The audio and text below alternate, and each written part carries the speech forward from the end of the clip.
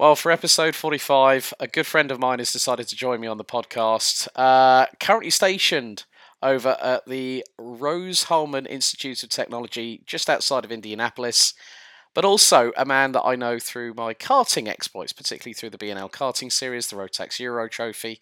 DJ Liveris, good to have you back on. Yasu, as they would say in Greece. Thank you. Thank you very much for having me. I think this is fun. I've been looking forward to this. Yeah, well, DJ, we've known each other for quite a long time anyway, especially when, well, Yandams these days are still having kittens. I've never seen the bloke look calm unless he's got a beer in his hand at the bar at Karting Genk. I mean, but DJ, if you'd like, I ask all my guests to do this in your own words, if you'd like to explain who you are and what you do. Yeah, so I mean, I'm DJ Liveris. I was a karting driver, I guess not full time, but I guess as full time as you can get whilst doing school at the same time. So I raced primarily Rotax TV2. I did Euro Series. I did the international trophies. I did the BNL. I did some races in the Greek Championship. I feel like I went relatively well over there, but sadly I had to hang up the helmet and then put the suit away as I decided, since I had some sort of a brain on my shoulders, that it'd be a good idea for me to go to the States and go to college. And currently, yeah, I'm in middle of nowhere, Indiana, so a bit outside Indianapolis. It's freezing here right now. It's negative 15 degrees. So it's a bit of a twist, a bit of a flip flop from what I'm usually used to. And I'm currently studying mechanical engineering and mathematics. So yeah. Yeah. Also, the fact you do get the odd occasional opportunity to go back home. Frequent the locality in Santorini, back home in Greece. But we've known each other for quite a long time, and I still remember we. Do you remember the first time I met you? Oh God. Do you remember what it was? I remember Oh, exactly what mate, it my look. I'm nearly 50, so my memory banks can be shot at times. Go on, remind me. it was. It was an Adria, a Euro Series. It was either the Euro Series or were you at the CE? No, the CE No. was the week before. So it was the Euro Series of 2018, and it was right after I almost I almost flipped. Oh, oh yes, I yes, went to yes. overtake Vrili. I went Vili to overtake Viliainen. Vrili, and And I got yeah, and yeah. So the story goes, and I remember it now because you came up to there me you and go. said it was me that nearly flipped, not Vili Viliainen. And it was just like I went, sorry, DJ. I completely apologise. We've become great buddies ever since, and I've commentated on this Yeah, man a multitude of times. This man was also that close to pipping Xander Schublack for the 2019 B&L Karting Series title. You remember that that still weekend. pains. That still pains I, me. I know it. I know it does. But I still I should have remember. had that. I still Yeah, remember when there was a three-way battle between you, Zander, and David Remy, David. and Yeah. it was the fight. Karting Genk in October is normally piss wet through at the best of times, and it was completely torrential. Everyone had their wetsuits on. You threw it up the inside of the pair of them going into T2, which was uh, started off a multitude of exchanges. I think you kept the lead going into turn 5, then Zander got the lead back. Remy nearly got you as well, and it was sort of like Yeah. it was the karting I don't. equivalent of Tom and Jerry, wasn't it, on that lap? I think the lead changed 3, 4 times in the span of the lap. It was something crazy. That was a good race because I think it was whoever if I won that I Mm. had it. If Sander won it, he won. He had it, and I guess lucky for him, it rained in Genk. So, but no, that was a fun time. That was an extraordinary race. Yeah. I still remember commentating on your last race, I think, if I remember correctly, 2021 Le Mans International Trophy, where you finished 5th, and you were Yeah. not that, and you were actually, I still remember, just before we started recording, I remember you sent me a little video where you were chasing down Picot, and you were both under the same awning, because back then, Nicolas Picot was still running under Dams Racing. Yeah. And was still Well, bloody I quick. think he was still. I think he was still with the French team. K. I forgot what they're called at this point. But he was running with our material. But Hmm. he wasn't necessarily in our owning. But yeah, no, it was. I don't know what. I think it was something between me saying like, "Oh, this is my last race, and I don't want to crash." And I went for the move, and he slightly for the move in the Hmm. left hairpin, and he like slightly moved towards me. So I'm like, "Oh no, we're gonna die here." So I backed off, and I think I missed my podium just because of that, because he ended up third in that race. Well, it was a pretty good race as well because it was. I was solid. Considering Le Mans for me, it's interesting because I'm always I was second in 2019 and then Mhm. fifth in 2021. It's the only two times I've raced 82 there. The first time I drove a KZ was actually in the World Championship in Le Mans, which is also a different story a year prior. But yeah, I've never been fast in Le Mans. I've never like during time trials, during everything, I've always just managed to just stay afloat around in the top five. I've never been exceptionally quick. I think it's just some sort of, I don't know, racecraft staying out of trouble, just people kind of throwing it here and there and not having any regard for themselves is what helps me prevail in that circuit. But yeah, no, it was a good race, and it was a good last race. It was a good last race. I think that everything went relatively solid. But I can't help but think that it was that season, or that, like, I did two races that summer, and that's when I felt like I was getting towards my best, and that's when I had to stop.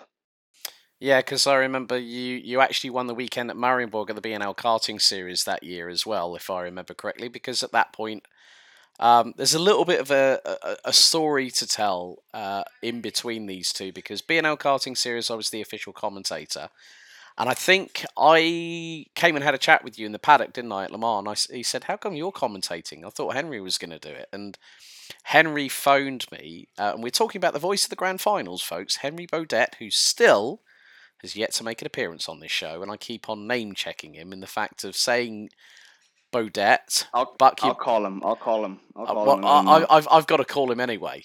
Um, Okay.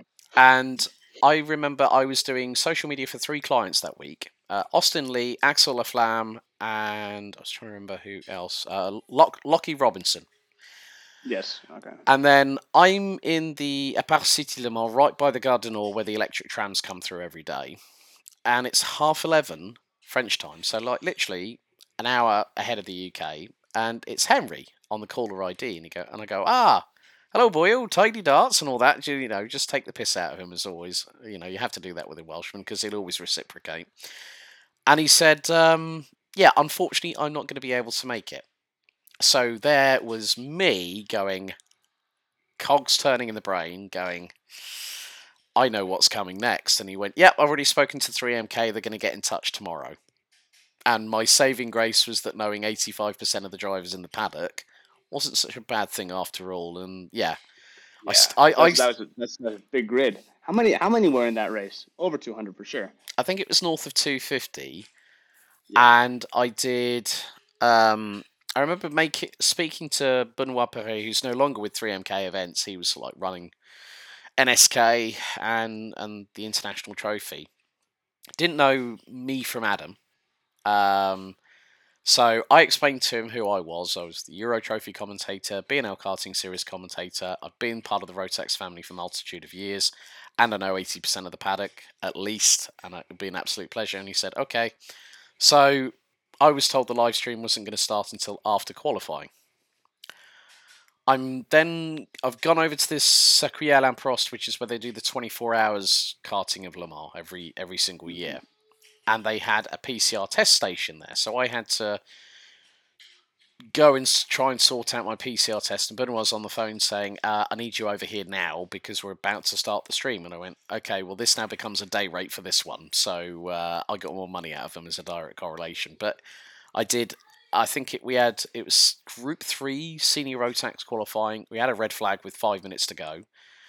I then had to run over, then was told, okay, the stream started. And then I did that plus the driver parade plus the draw as well, where I think it was Aaron Krepsik that won the Can-Am Riker that year. The Hungary, yeah, That's a good memory. I don't remember who won yeah. that. I wanted to win that. I even roped in Helmut Vogelsam to help do part of the draw. And he was like, no, no, no, no, no. I said, look, I don't want it to be me because otherwise people are going, well, you're just going to pick your favourites. And I wasn't, because the fact we had a bowl of, like, I think multiple drivers got Bell helmets as well. And then we had the podium presentation where Kai Rillis actually managed to spray me all up my back on the podium presentation. He won the juniors that year. But it was the last one to pop his cork on the actual podium celebration as well. Which is quite funny. But yeah, it was really cool. Like we've known each other for quite a few years. But I want to go back to, now I know this history because of one of the BNL karting series after movies, because you were one of the featured interviewees being asked about Oh. your history. Now, how did things start for DJ Liveris from the very early days before you decided to get into karting properly and give it a proper go? Ooh, this is a good story. This is a good question. So I think everything kind of narrows down to, well, two things. Number one, my dad and my coach. So my dad used to, when he was in his early 20s, be the manager for Ford Rally Team in Greece. So he was kind of like the representative for Ford, and so he's always kind of had that racing bug in him. So I grew up um, watching MotoGP, Formula One, with cars in the house, talking about cars. Like I would be walking down the street, and like the age of 2 or 3, being able to name every single car. I like looking at their emblems. Apart from Skoda, Skoda always gave me trouble. Um, but yeah, so I always had kind of that, say, motorsport bug instilled in me. And when I was 4, my dad decided to pick up karting in Greece, and so he was very good friends with my coach and also one of my best friends, John Antoniadis, who used to be Jensen Button's teammates in karting. He was a Formula 3 driver. He won the Marguti and was a very, very successful karting driver in his time. And so he and he and like the track owner from the time, so the track that we used to race at, decided that, like, hey, let's get a bunch of guys together and let's make a makeshift team. And that was kind of like the birth of what we then called Ray Motorsport. So like we made our they made their own little racing team, and a year later, at the age of 5, they bought me a baby cart. So we had this initial group of like 5, 6 people who we would just go every weekend or something and just screw around, just have some fun. And so it was really a hobby until I was like 12 or 13. I never took it seriously. I never tried to be quick. I always just enjoyed going and just having a bit of fun. And there was one year where we were like, hey, you know what? Let's throw our hat in the ring. Let's see how quick we are compared to the other drivers in Greece. Um, and so we're like, okay, let's start training and let's see if we can do a season. And I think the first time I raced was 2015. So that's a while ago. We're almost on 10 years since then. I'm getting old. I feel old now. Don't It's get been me a while. started. Don't get me started, DJ. You know how old I am. I just, well, for those wondering, I'm 46. Bloody hell. I can't You, believe I just you said don't that. look a day. You don't look a day over 33. Thank you, my friend. It's only because of the fact my beard trimmer decided to blow a gasket and I lost the actual plug socket for it as well. I think it was when I was in Bahrain for the grand finals last December. And I just went, mm. But it's actually nice to just go clean shaven. I think I just do put the beard on just so at least I look a little bit more. I think the term distinguished would Uh, probably be the right word for it. But it's just off yeah, seasons when I just go, yeah, right, shave it off, feel a little bit enough. better, and then just bring it back ready for when my season starts in the second weekend of February. Back to Genk again. Ooh, it's a good place to get started again. It's a good So place to start again. Yeah. so Yeah, but then that was it. I raced. I did my first race. I forgot how old I was. I think I placed fourth or fifth. I think it was fourth out of like 12 on the grid. And we were like, hey, you know what? We're not so bad at this. And the next okay, the next season, I only did 2 races. I placed fourth, and then I came second in another one that year. And then the next season, we're like, okay, now let's take it seriously. Let's try go to the grand finals and let's try race for Greece. And that was 2016. And for me, that was the biggest turning point, I feel, like in karting and motorsport in the way that I view the sport. Because I won every race, I think, apart from the last round. The last round I came second, but I won every race apart from the last round, clearly, easily. One race was even 40 seconds difference because they crashed. It was pretty funny. Anyway, but because I feel like I don't know what it was with the entire Greek motorsport community at that time. Maybe that I was training a bit in Europe and that I was with a team that was a bit more European.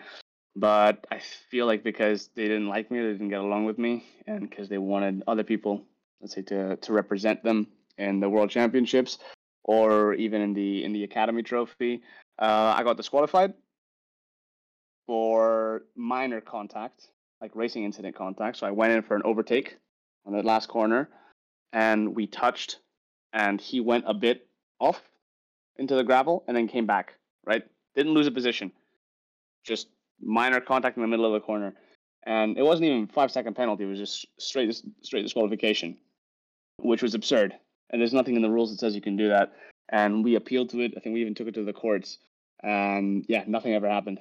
That didn't go through. I was disqualified, so they took away my title, which I think to this day they can go fuck themselves. I don't care. I won that title. I won that year. But ever since then, I vowed never to race in Greece again, and not really to have them, not to represent them as much.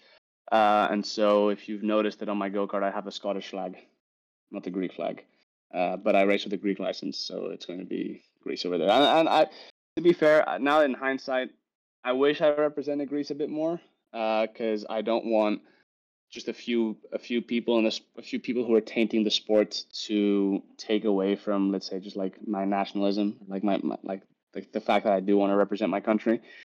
But I think that was at that time something that was quite sour for me because I didn't manage to go to the grand finals, and I've never been to one despite having free tickets, and I essentially never had I had to give them all away.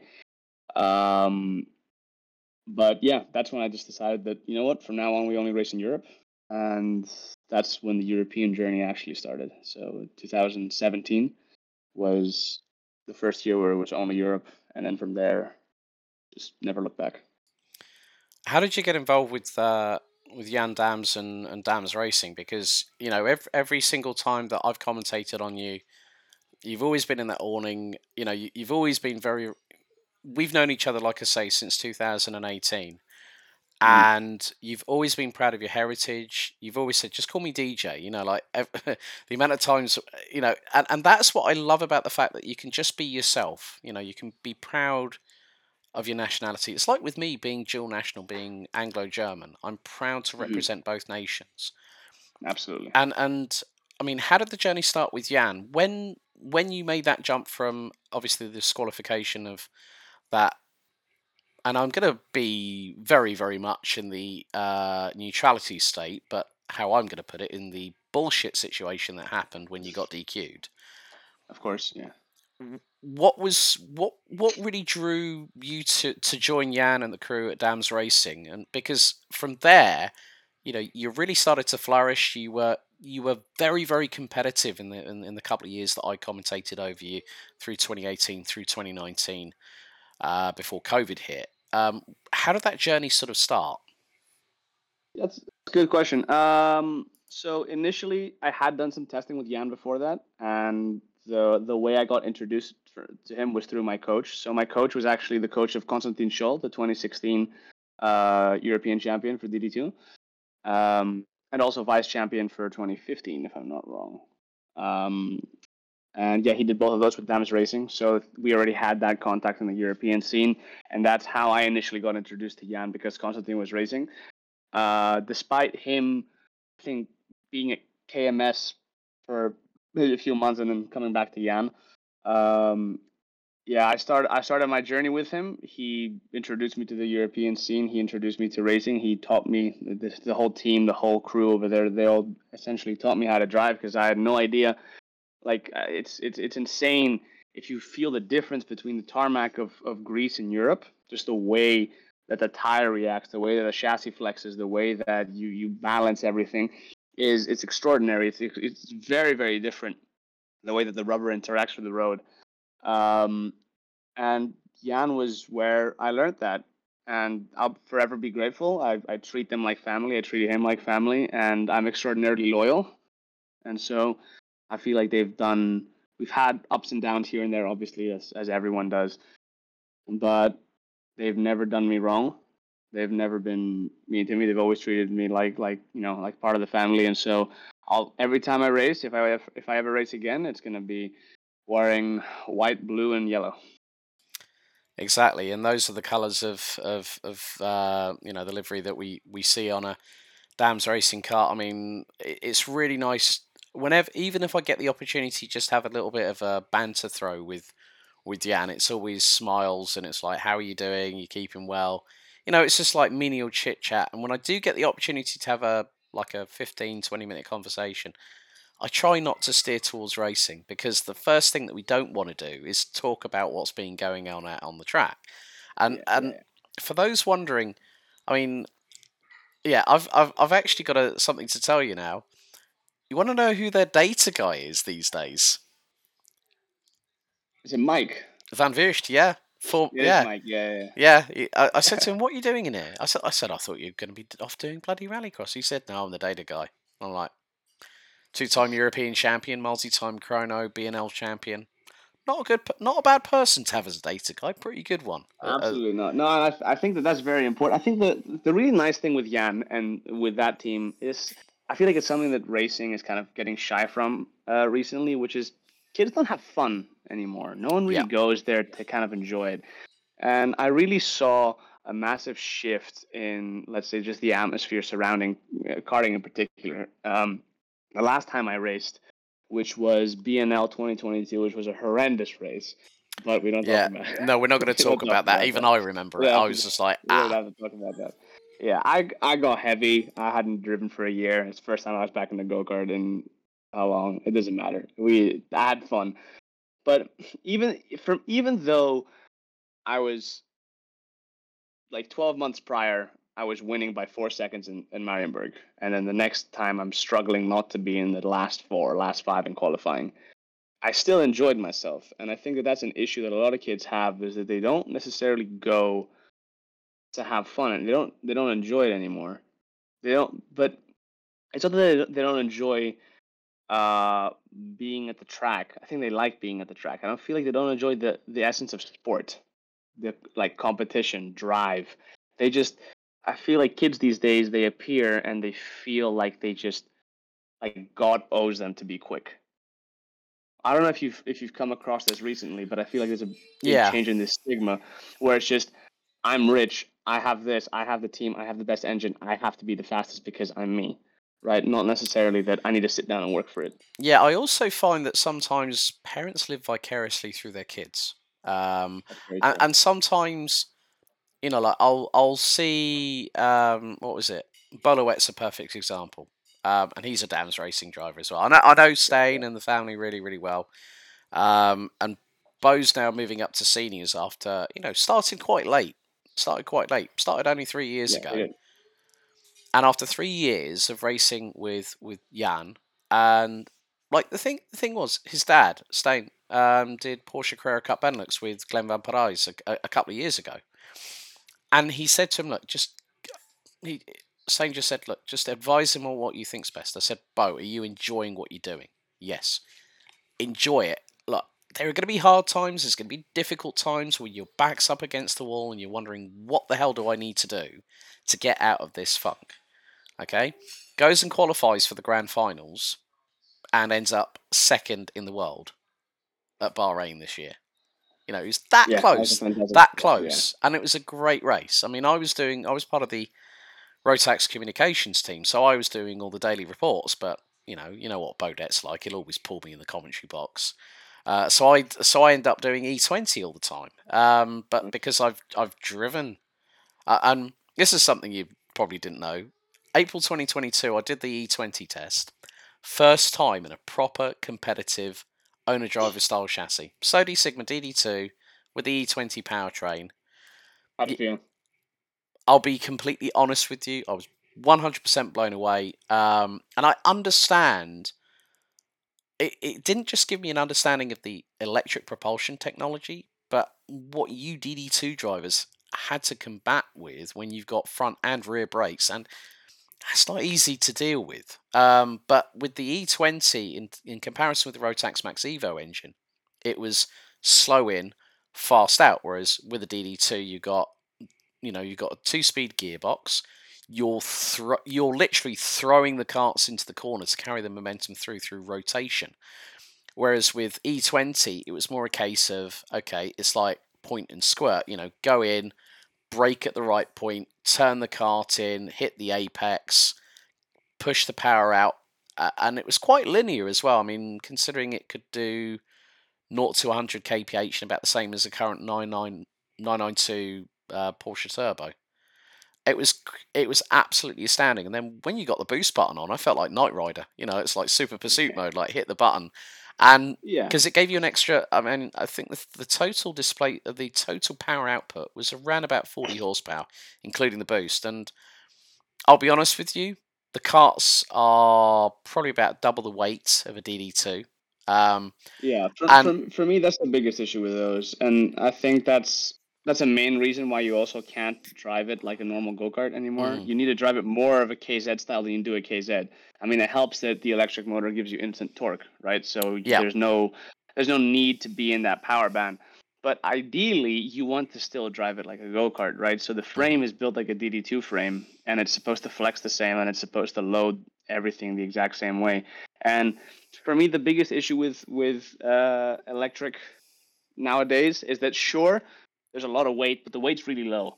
The mhm, weight's low, there's a low center of gravity, and it's very easy for the driver to be able to transition the weight, to be able to load tires, and that's why those V's become so easy because when you're in that braking zone, yeah, right, and you're loading the front in order to hit that, when you let go of the brake for it to rotate, it gets much easier when you have that much weight. However, I think one of the biggest issues now is that you're kind of losing the essence of what it's like to actually drive a go kart, which is to be on that elastic limit in that rolling phase. mm, So as soon as you have that much weight, that initial rolling phase is just eliminated. And so if drivers spend too long in heavy go karts, I think that's why you have such a big problems with, let's say, people who come from rental cars immediately to racing cars is that you lose that kind of sensitive feeling that it is to have that limit in the rolling because that's where all the time is at the end of the day. Like what mhm, separates people who are right at the front, whereas like those 2 3 tenths, right, which is to go from P5 to P1, is how well can you roll. mhm. And so I think the E20 is a great hobby class. I think for now it's good for people just to go and screw around with, but I kind of hope it either gets lighter or it doesn't propagate more throughout the karting world because it just doesn't help driving styles. It's not going to help anyone learn how to drive anymore. I think also one of the other things along with the E20 is they brought out the E10. They unveiled it in Portimao last year, Hmm. which is rather than having a complete back axle that integrates the permanent magnetic synchronous motor in the back of it. So for those wondering what a permanent magnetic synchronous motor is that the minute you hit the start stop button, it is active. It is active whilst the cart has battery charge. And literally, you have a kill switch on where normally a gas tank would be, or petrol tank would be, right in the middle of the steering column between your legs. But they brought out E10, which is a slight a to cater for all ranges. So from like 6 years of age, when you're like micro or bambini or getting into that, and they've done it on a chain sprocket style system, like say with regards to direct drive. And we had 12 drivers who didn't make it through to the grand final for Minimax, but they went out. And by the end, I mean, like, literally, we had the E10 e-kart cut, which I ended up calling with Henry because he just said, "Look, you're gonna do that with me as well." And I was like, "Yeah, fine, not a problem at all." And I kind of like it because of my automotive experience, where I'd been in the industry for 2.5 decades, and I'd seen common rail diesel injection, turbocharging, supercharging, and then of course we got on to when the Prius was released by Toyota, over 2 decades ago. So you had internal combustion and hybrid powertrain combined. Then you had plug-in electric vehicles. Then you had the BEVs. Then I've seen so much in terms of my automotive career, but then to see in some ways that what Rotax is using the E20 for is a test bed for Can-Am, Skidoo, all their electric powertrains in like the snowmobiles or the jet skis or whatever. But then E10 added a slightly different dimension. When they were out for their practice session on the Saturday evening, under the nighttime sky, under the floodlights in Bahrain, they were about a second and a half off of a conventional Minimax. When we got to the E-Kart Cup race itself, they were probably about less than 3/4 of a second off of a conventional Minimax, which was really good. And they were able to throw it into the corners because what they did was the Birol Art chassis that they were using for the grand finals, they took out the internal combustion engine, stuck in the 12 kilowatt battery system plus drivetrain, and I think Gage Korn's team got it done in 5 minutes from internal combustion to electric. And the racing that we saw a great three-way battle for the lead. I think it was Viti Salmi who eventually ended up winning it from Finland.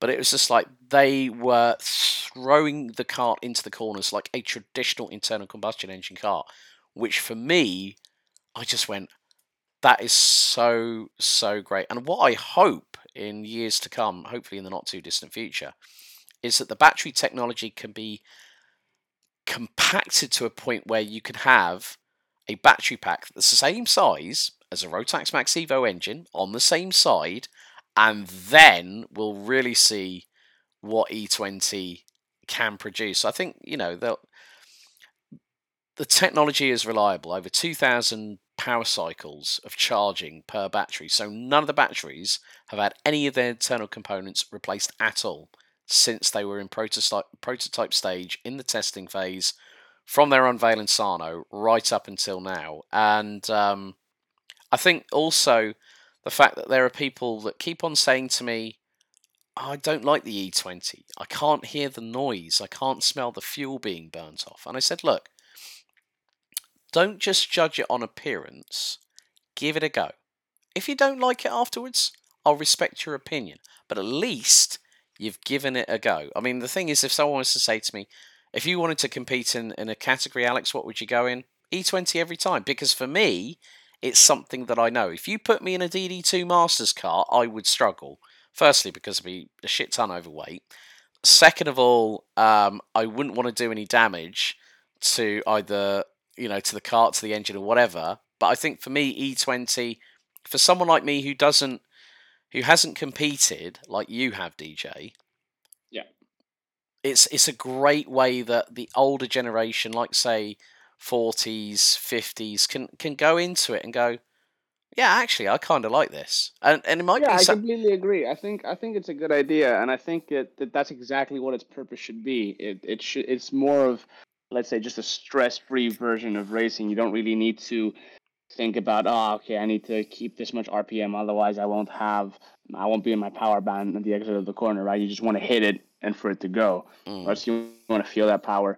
But going back a bit to what you said before, which is that give it a go. I feel like, people think, and okay, you have the people that are complaining, they're like, oh, I can't hear it, I can't feel it, I can't this, I can't the other, which I completely agree with personally. mm. I have a quite a vulgar saying about electric vehicles, which I won't say right now, but maybe we'll talk about it later. Yeah, probably after we finish recording. Yes. Yeah, yeah. But I think that kind of the whole excitement about electric cars and electric vehicles is there just because it's new, right? It's Mm, like you drive it and you're like, oh wow, I don't know what this is. This feels interesting. I feel like if it was the exact opposite, right? What if we all were driving electric things, and all of a sudden this thing that roars and rumbles and does this and the other, and you could feel it kind of move up and down, just this wild thing appears. You'd be like, ah, that's cool. I really want to try that, right? Look at how insane it is. So I mm. think it's just because it gains a lot of hype because it's new. I really want to see what's going to happen when it becomes a bit more normal, right? When electric racing becomes a bit more of the status quo, what audience is it going to draw? That's the main thing. Because I feel like it draws. I mean, that's what you said, right? It's perfect for those entry level people. Yeah. But I don't think it can go more than that. I don't feel like it draws that. I think that when you go to Lonato for WSK, right, which is or you go to CIKFIA, so you have all the factory teams, everyone there. When you have Marco Ardigo and Paolo De Conto sitting there on the trolley, revving it, just because they want to hear what carburation they want to change for this. Like Mm, that's the whole magic. That's the craze. That's they say like that. That's the bug. That's the parasite of racing. Is hmm. that what can I change in this and the other? I think that when you go to these high level of motorsport, if you just have a battery, it's like what I'm not a I'm not a chemical engineer to sit inside and tell you Mm. uh, how to adjust an ionic battery and how it can move particles faster. I don't even know how a battery works, right? But like that combustion engine is so complicated, and you have people who use like different owning machines, and like I want to change the piston and the squish and the this and the other, right? Yeah. It's so intricate and complicated, and that's part of what I was talking about, that competition. And I think it's important for karting for it to stay as much as possible. I think that's why we're seeing, a lot more sustainable fuels coming into the mix. And I mean, Mhm. the thing was, Wolfgang from Rotax was actually with us for the final round of the B&L karting series. Or no, it was the Golden Trophy last year. Um, and I actually went down and had a chat with him. And like I just said, okay, what's the composition? Because being having been an automotive specialist, as I've already alluded to earlier on in this chat, that I was quite interested in, say, what's the ether content? What has been used? What has it been like? Say, Total Energies for Le Mans one particular year decided to use great residues for the 24 hours of Spa, and every single vehicle ran on that sustainable fuel. You look at firms like Porsche, who was spending like probably the best part of over $250 million to have sustainable fuels, not just for the competitive side, because obviously, like say Mobil One, Tag Heuer, Porsche Super Cup, they're all running on a sustainable fuel, and it's through a joint development between Stuttgart and a factory in a distributor in Chile. And then one of the other things that I think some of the general populace out there, when we talk about electric technology, when it comes to propulsion, and then you look at sustainable fuels, okay, $40 a gallon at the moment if you wanted to fill up a car, which is like literally that's 8 times the price of a conventional gallon of fuel, a gallon of gas in like premium gas over in the US, like 91 octane.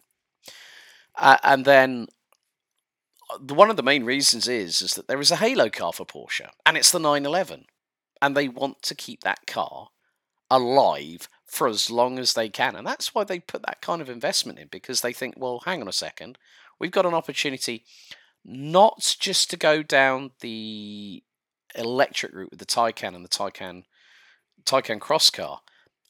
They're able to now go, well, hang on a second, we don't need to get rid of this iconic 4 litre flat six boxer engine that produces 500 brake horsepower and makes a hell of a racket, a hell of a noise. I think that's one of the other things that a lot of people are like going, yeah, electric is the future. It Yeah, is it is part of the future, folks. It's I part of the would future. agree. I think for urban environments, Hmm. electric makes completely sense. But as soon as you extend it past city travel, Yeah, even city travel for me is going to be difficult because where are you going to charge it? Like true. Where's who who's who? Where's the energy? Where's the energy going to come from? We have another Ukraine situation like this. The Germans are fiending for natural gas right now. hmm. The Germans have zero energy. They're like Western Europe is struggling to maintain that. And then if people expect us to be able to charge, I don't know how many millions of cars, over that, it's where's the grid going to support this? Where are all these charging stations going to be? I think that first of all, transportation needs to go electric. Yeah. So public transport of goods, trucks, this and the other. This would be perfect, right? Because there is a certain system. Hmm. There is an operation system to them, and you can track. Whereas, the everyday human being, we don't know exactly when we're going to fill up our cars or when we need to do this or the other. We don't have, not everyone has a house where like just, charge it at your house.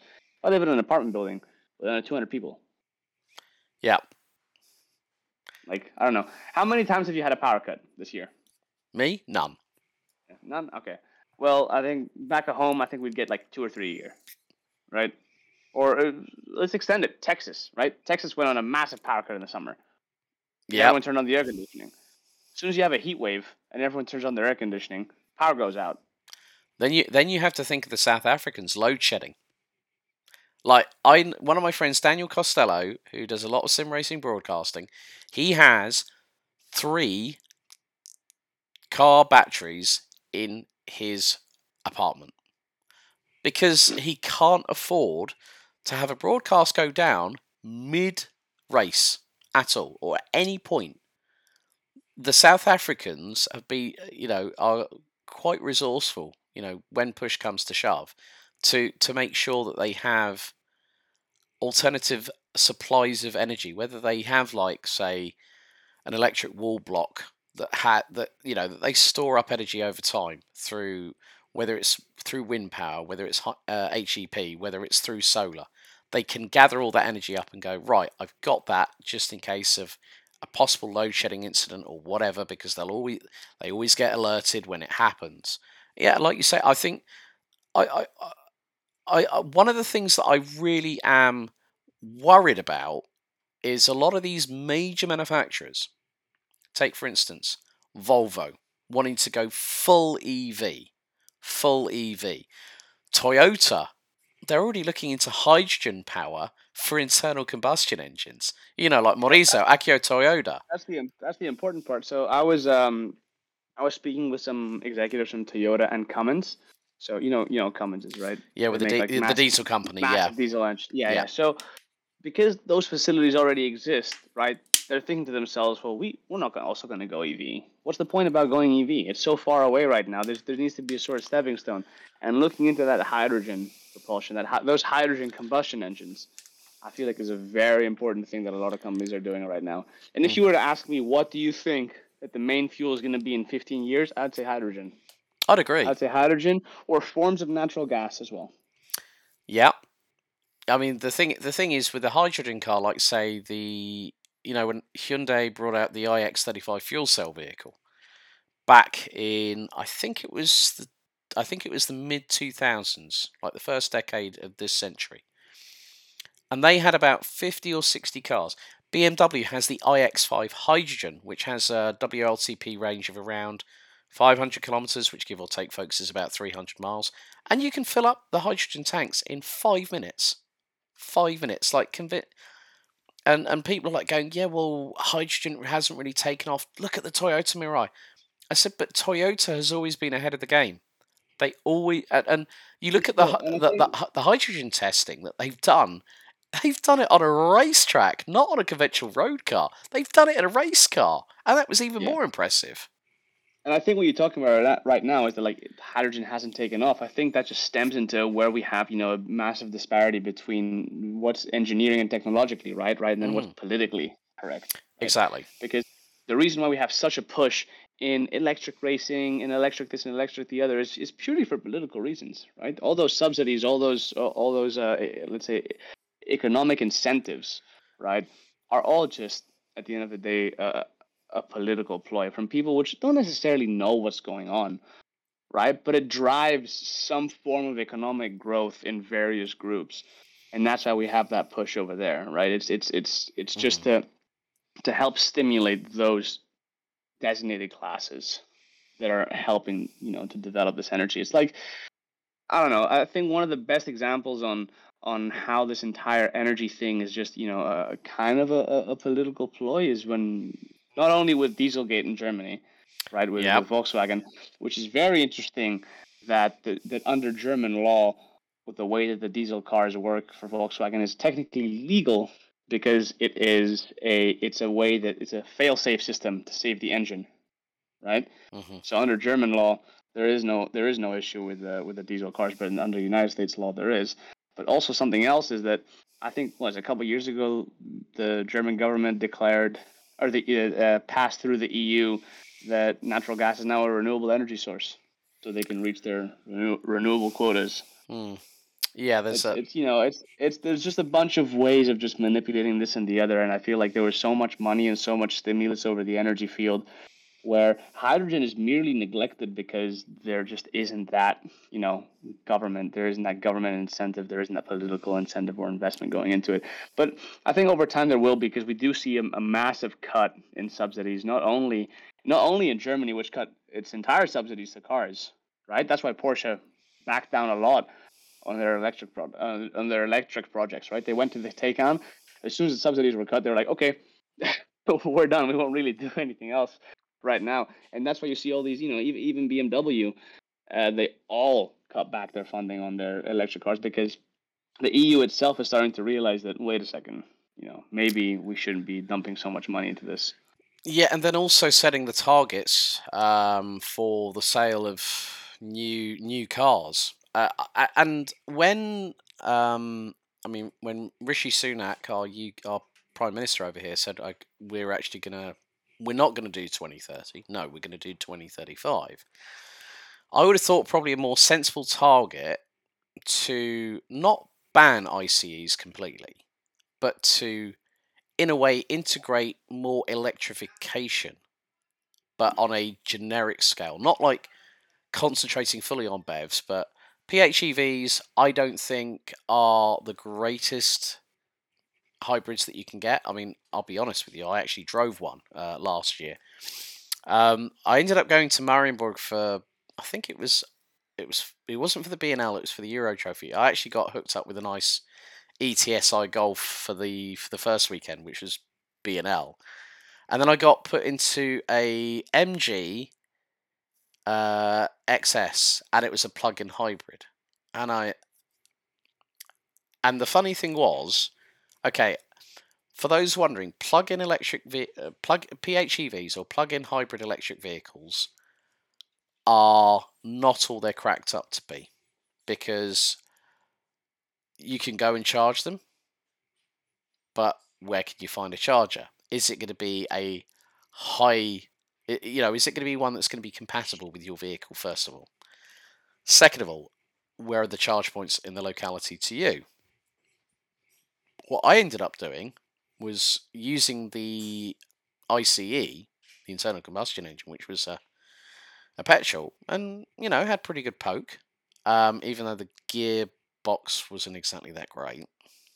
Is that the MG? That was the MG. It's not the worst hire car I've ever driven. That goes to a Japanese manufacturer, which I'll get onto in just a second. Really? I thought you'd say French. No, I'll be honest with you. No, I'll be honest with you. My experience with French rental cars have actually been quite different, quite surprising as well. Um, Yeah, I I would actually, tend to agree. I, Yeah, yeah. Well, like I was saying, yeah. I had to. I actually had to use the system where you could actually regen through either braking or also using the internal combustion engine, which meant that you burnt more fuel, which means that there's more CO2 going into the atmosphere. So I think the range on the MG PHEV was about 20 kilometers, and I managed to get that up to about 8 at best, and that was mainly going like downhill, because obviously round Marienburg heading into Kapting you're probably doing most of the way is sort of most of the main roads around there are about 100 kph speed limits, and I found that my fuel bill ended up being twice what I would have had I been in a standard hire car. But then last year, going to Val d'Argenton, I had a Citroen C5 Aircross e-hybrid, and I was really, really impressed with that. And well, I flew into Nantes and I picked it up and I went, oh, this looks really, really nice. And I thought, okay, so I got petrol engine, 1.6 turbo, and then I found out, I think, because we landed, myself and Nina, who was the official photographer, I had to wait for her to land, so she was slightly delayed. And I thought, okay, that's not a problem.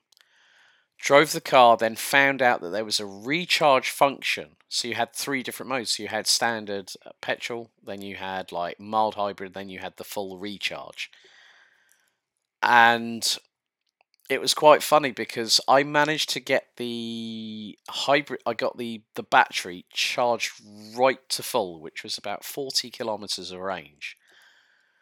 And I went, right, okay, need to fill up the car before I drop it back. Filled up the car. What did I do for 32 kilometers? Stuck it in EV mode the whole way back from the petrol station to the hire car company, and it knocked about 35. It knocked about 30 euros off my fuel bill, which was so refreshing. And that's one of the best experiences I've had with a hybrid vehicle. But coming on to the worst hire car I've ever driven, uh, I think it was 2020. I did two separate visits to Wackersdorf to Pro Kart Raceland. So we had My the favorite track. so for the Euro Trophy, I you know how sometimes you can go like, oh yeah, with Enterprise you get a mystery car, so you don't know what the hell you're going to get. You could get a Fiat Cinquecento or a freaking like people carrier or something. Yeah. I ended up with a Mazda CX-5 Sky Okay. Active, but it had the woeful, constantly variable transmission, or CVT, which, like, literally you put your foot down and you're in third gear and, like, come on, change to fourth. It's like 6,500 RPM. Come on, change. No flappy paddles on the steering wheel. And I gave the car back and they said, oh, what did you think? I said, car was fine, comfortable. I had everything, so like Apple CarPlay, wireless Bluetooth, everything. I said, but please take these cars off fleet. I said, if you're going to give someone one of those, please give them a 6-speed manual because the automatic on this is an absolute piece of shit. And that's what I said to him. Yeah, yeah, yeah. And then I get the best ever car I've ever had on a hire car, John, which was I went for the mystery car 2 weeks later because we had the penultimate round of Rotax Germany again in Backersdorf. So I flew into Munich, went to Enterprise. Ah, Mr. Goldschmidt, how are you? I went, and it was the same guy who served me 2 weeks previously, and he knew for a fact that I didn't want to have that freaking That Mazda. That Mazda again. And he said, "Ah, right, okay, we've got a choice for you." And I went, "Oh, brilliant! What we got then?" Mazda. No. He went. So he went, and it was in this order. He went Mercedes A200 diesel, automatic, manual. Nah. BMW X1 X Drive. Can't see myself in a small SUV again. They went BMW 3 Series Touring. I went diesel or petrol? Diesel. Auto? Yeah. Colour? Grey? I'll have that one. So, yeah. And like, the thing is that one of the things that you and I have both experienced on travelling, DJ, and is the variety of hire cars that we end up in.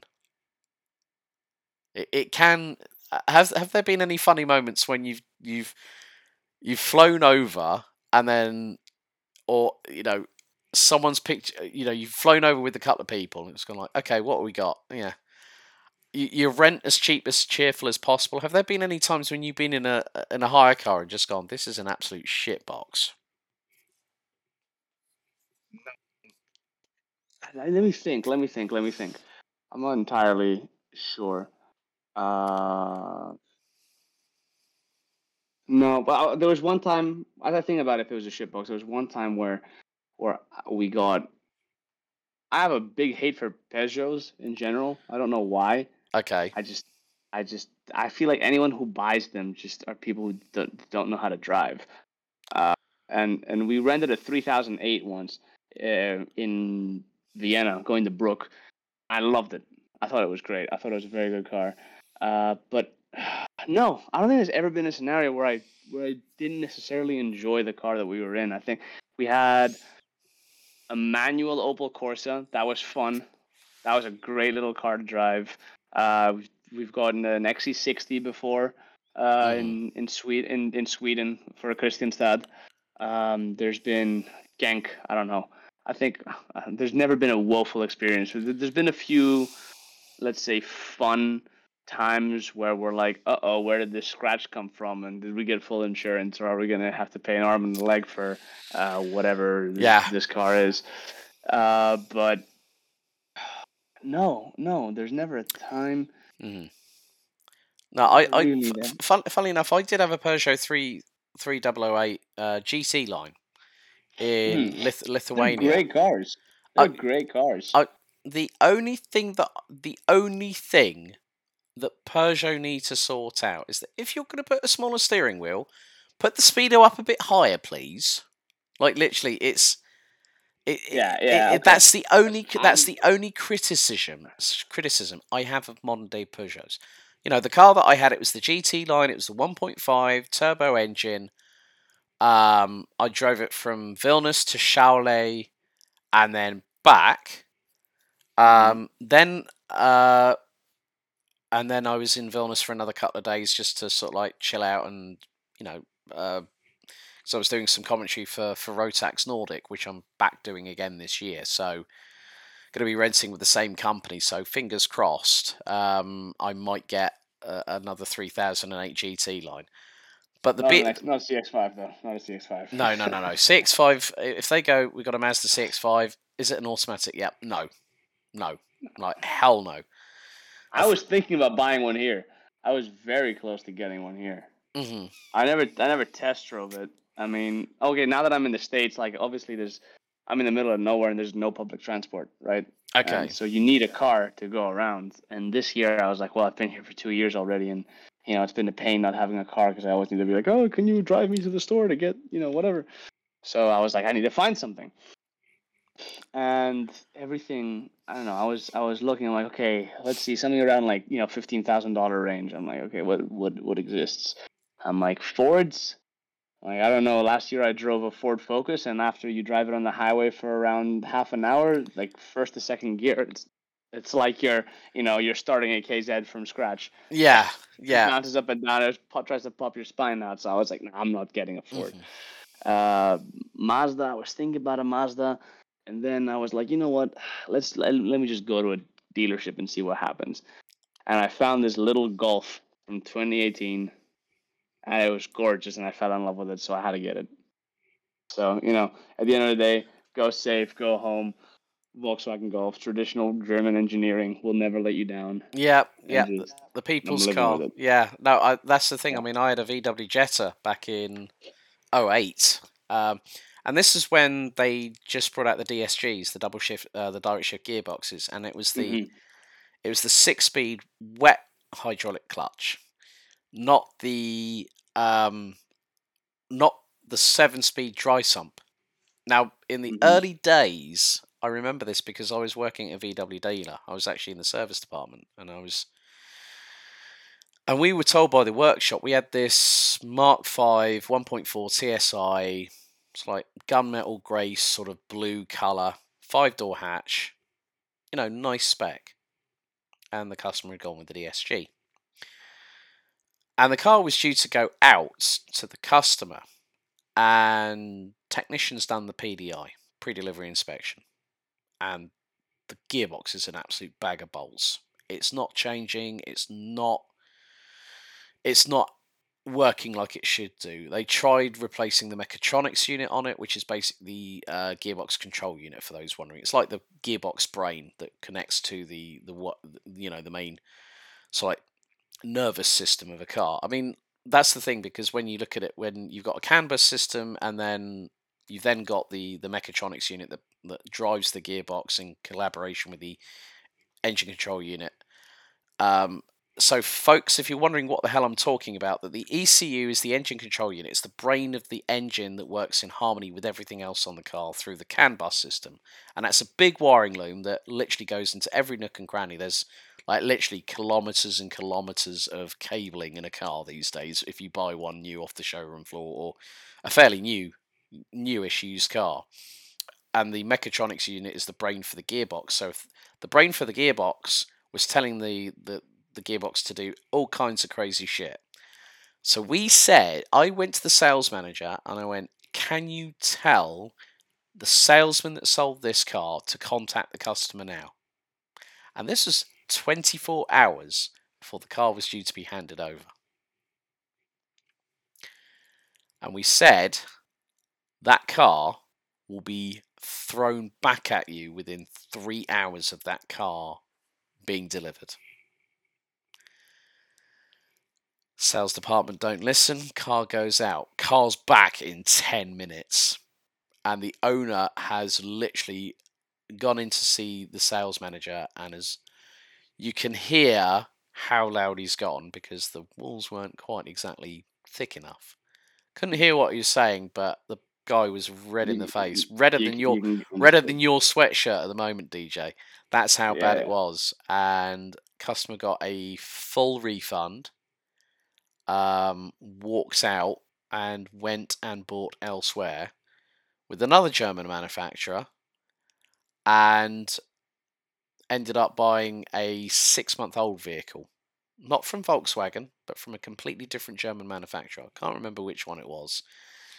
So, but yeah. I mean, what would you say have been the highlight? Let's go back to the racing a little bit, because we've actually had quite an in-depth mechanical engineering style talk there, haven't we? In some Yeah, we respects. did. Yeah, yeah. But that's the thing, folks. This is all about where we can get onto different subjects completely. What would you say have been the highlights of your karting career up until you decided to sort of retire the overalls? Highlights. I think okay, so we always have like the results, right? So I think second in Le Mans was a very good result in 2019. I feel like that was very good to to have something on paper, something went well.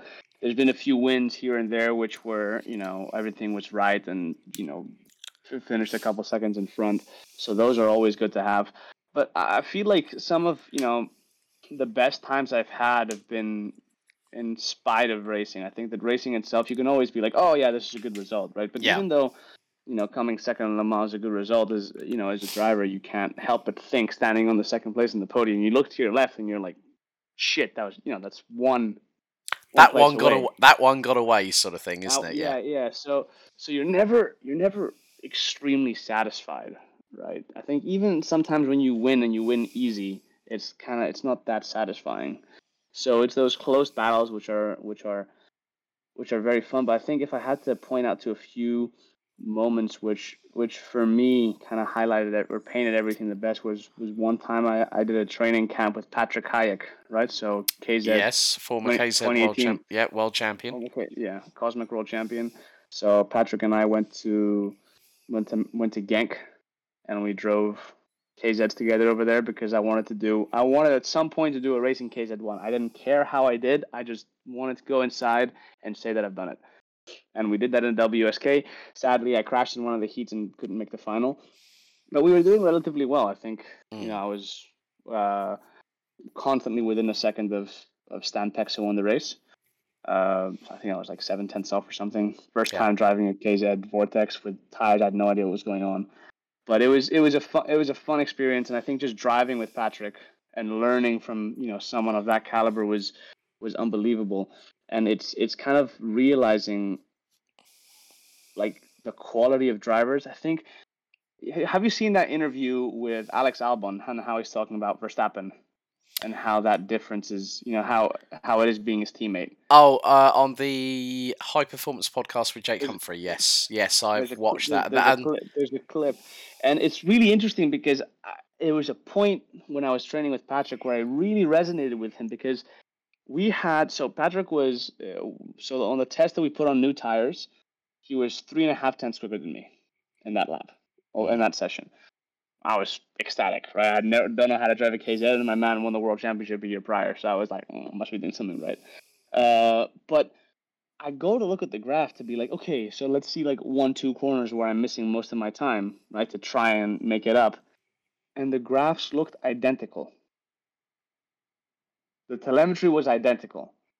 He was just carrying an extra 0.234 kilometers an hour everywhere. mm-hmm, And so the delta was just a linear line going yeah, upwards. And that baffled me. That was a point where I said to myself, wow, like that stumps you because you're like, okay, he's just 0.5% better everywhere, 1% better everywhere. mm-hmm, And that's the hard part, right? That's when you start to really respect what's going on. Is when someone is like 0.05 tenths quicker than you in one corner, but is that much quicker than you every corner.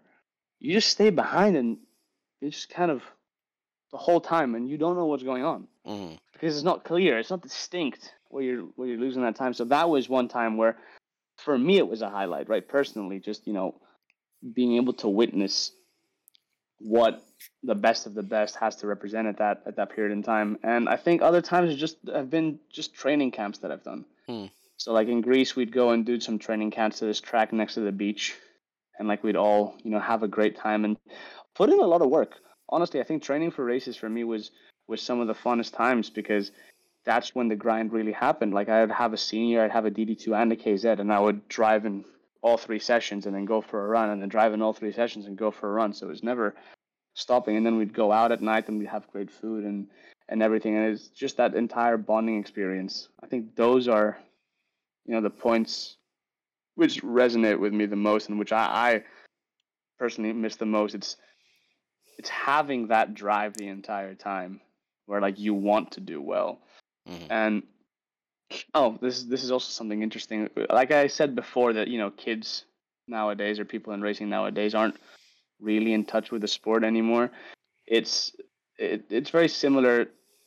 It's something that I usually say. So when I stopped, so 2019 was my last full season Mm-hmm. that I really did, and 2020 COVID, I don't think I did any races. Oh, maybe I did. Maybe I did a BNL.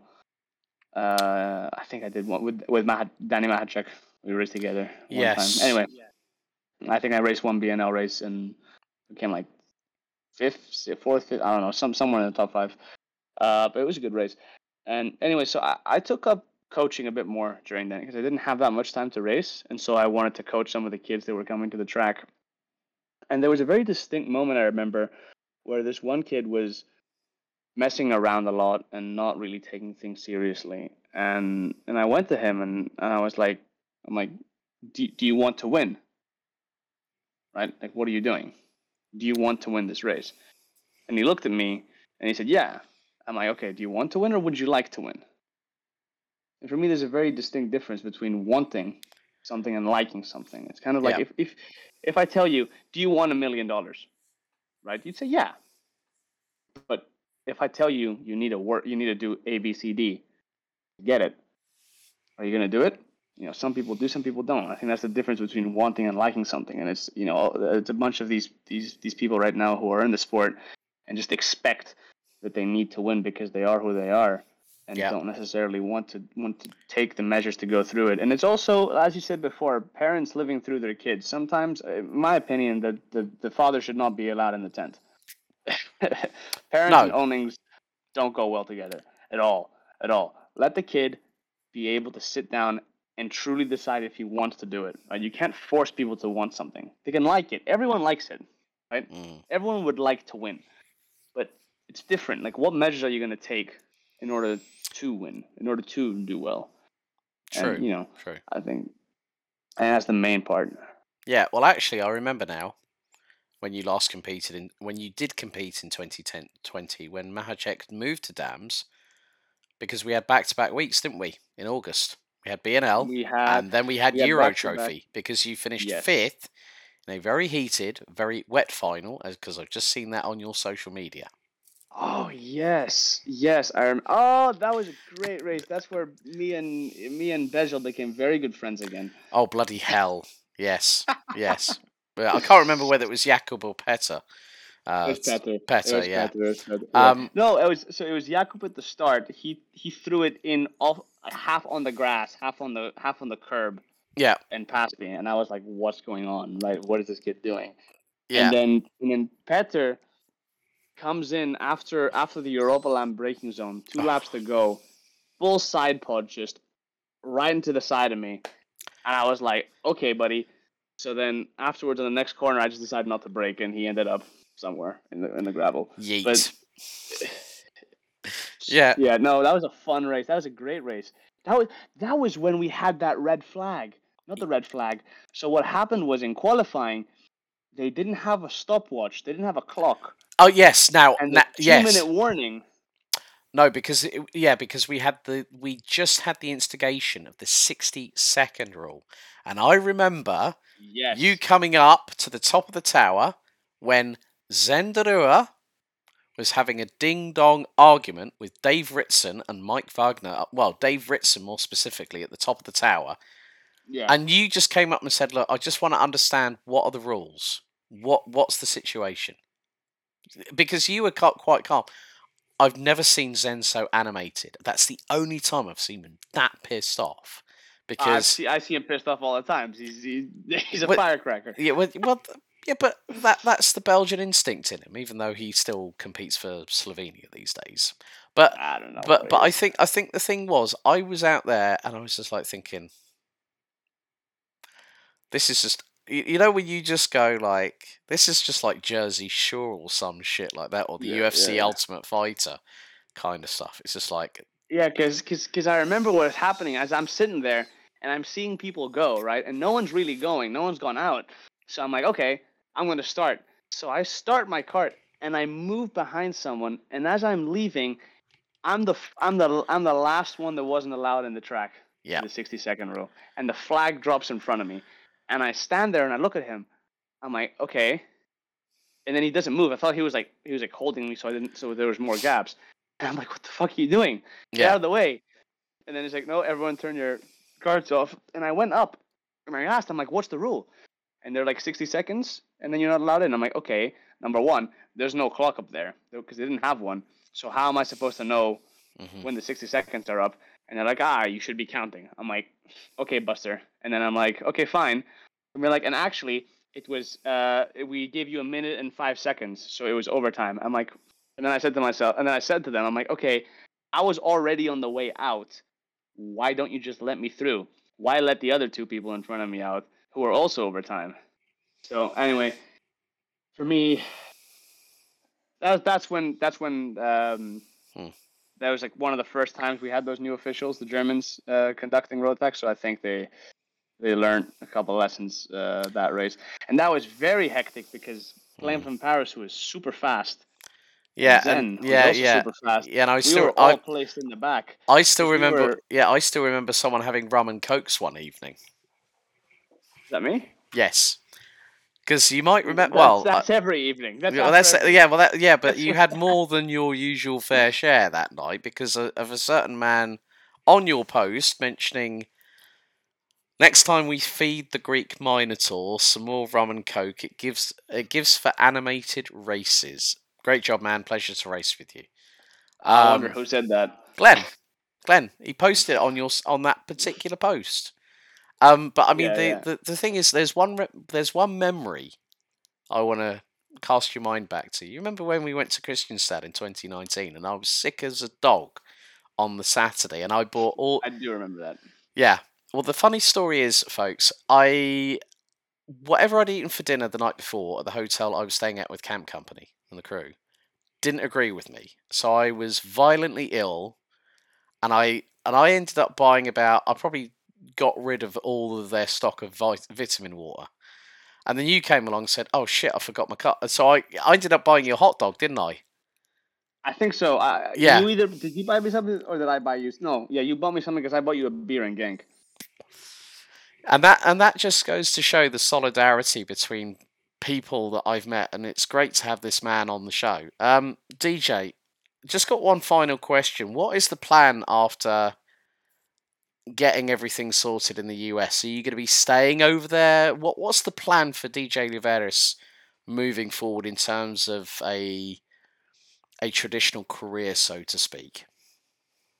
That's interesting. I've been thinking about this recently quite a bit. Well, I'm not sure. I think I want to see if I can stay in the States for a bit, Hmm. because obviously you can make a lot of money here really quickly, and so it's good for learning. It's a great learning experience to be here. If eventually, I think through whatever careers I'm doing, I'm probably going to go into commodity brokering or some sort of let's say, yeah, some sort of shipping and chartering. I want to have a path which could lead me back to Europe one day because I think I do want to live in Greece. I am heavily considering maybe taking a gap year after I finish my studies and go full out 100% in karting just to see what's going to happen. So that might happen. Might. If that does happen, you better get your ass back to the B&L karting series because I'll be speaking to Jan Dams when I next see him. I'll be probably doing BNL Euro with Dams if that happens, and I'd assume I'd be living between Italy, Belgium, and Athens during that time for an entire year, just to see what. I mean, I need to lose weight again. I don't know if I'll be quick again, but I don't know. It's something that's tickling me. It's something I feel like I kind of owe myself to see what would happen if I actually put in Hmm. all of my time in karting instead of applying for college and also doing karting. But True. otherwise, I think in the States for a bit, maybe do a few races over here. Newcastle karting is 2 hours away from me, where they have the Suzuka Championships. So And also the I don't know. Rotax That's awesome. US Trophy Finals in late August Which, this year. yes, I also went to the ones in September, and I spoke to Ben Cooper. Yep, So who's that was now interesting. secured his who actually won his fourth grand Yes, finals last year. fourth or fifth. Fourth. He Mm. hasn't equalled Cristiano Morgado yet. No one has done it, and Ben's won away. Ben has won away, so I'm sure that he'll want to more than just equal that Let's see. record, but break it. But Let's see. Let's see if Mark Kimber can do that. He's still young. yeah, Or is he well, done? we'll see. We'll see. It didn't go his way in Bahrain, going back to seniors Uh, again. I think he was when he did DD2, like one BNL, €1 that year was completely unstoppable. Like literally, because he'd also had GT experience, sports cars experience. So as soon as you come back from Porsches, it's really easy to do DD2. Like you learn new things, you learn new feelings. yeah, Same thing with Glenn. As soon as Glenn came back, he was really quick, and then over time you kind of go back. indeed. DJ, thanks for jumping on board for episode 45, buddy. It's been a real pleasure catching thank up with you. thank you very much for having me. Have a great rest of your day. So, folks, that's it. And as I always say to close out every episode, if in doubt, flat out, don't forget, please like, share, and subscribe. If you have been listening on Amazon Music, Apple Podcasts, and Spotify, thank you so much for joining us. And I'll see you again for episode 46, coming soon. Goodbye.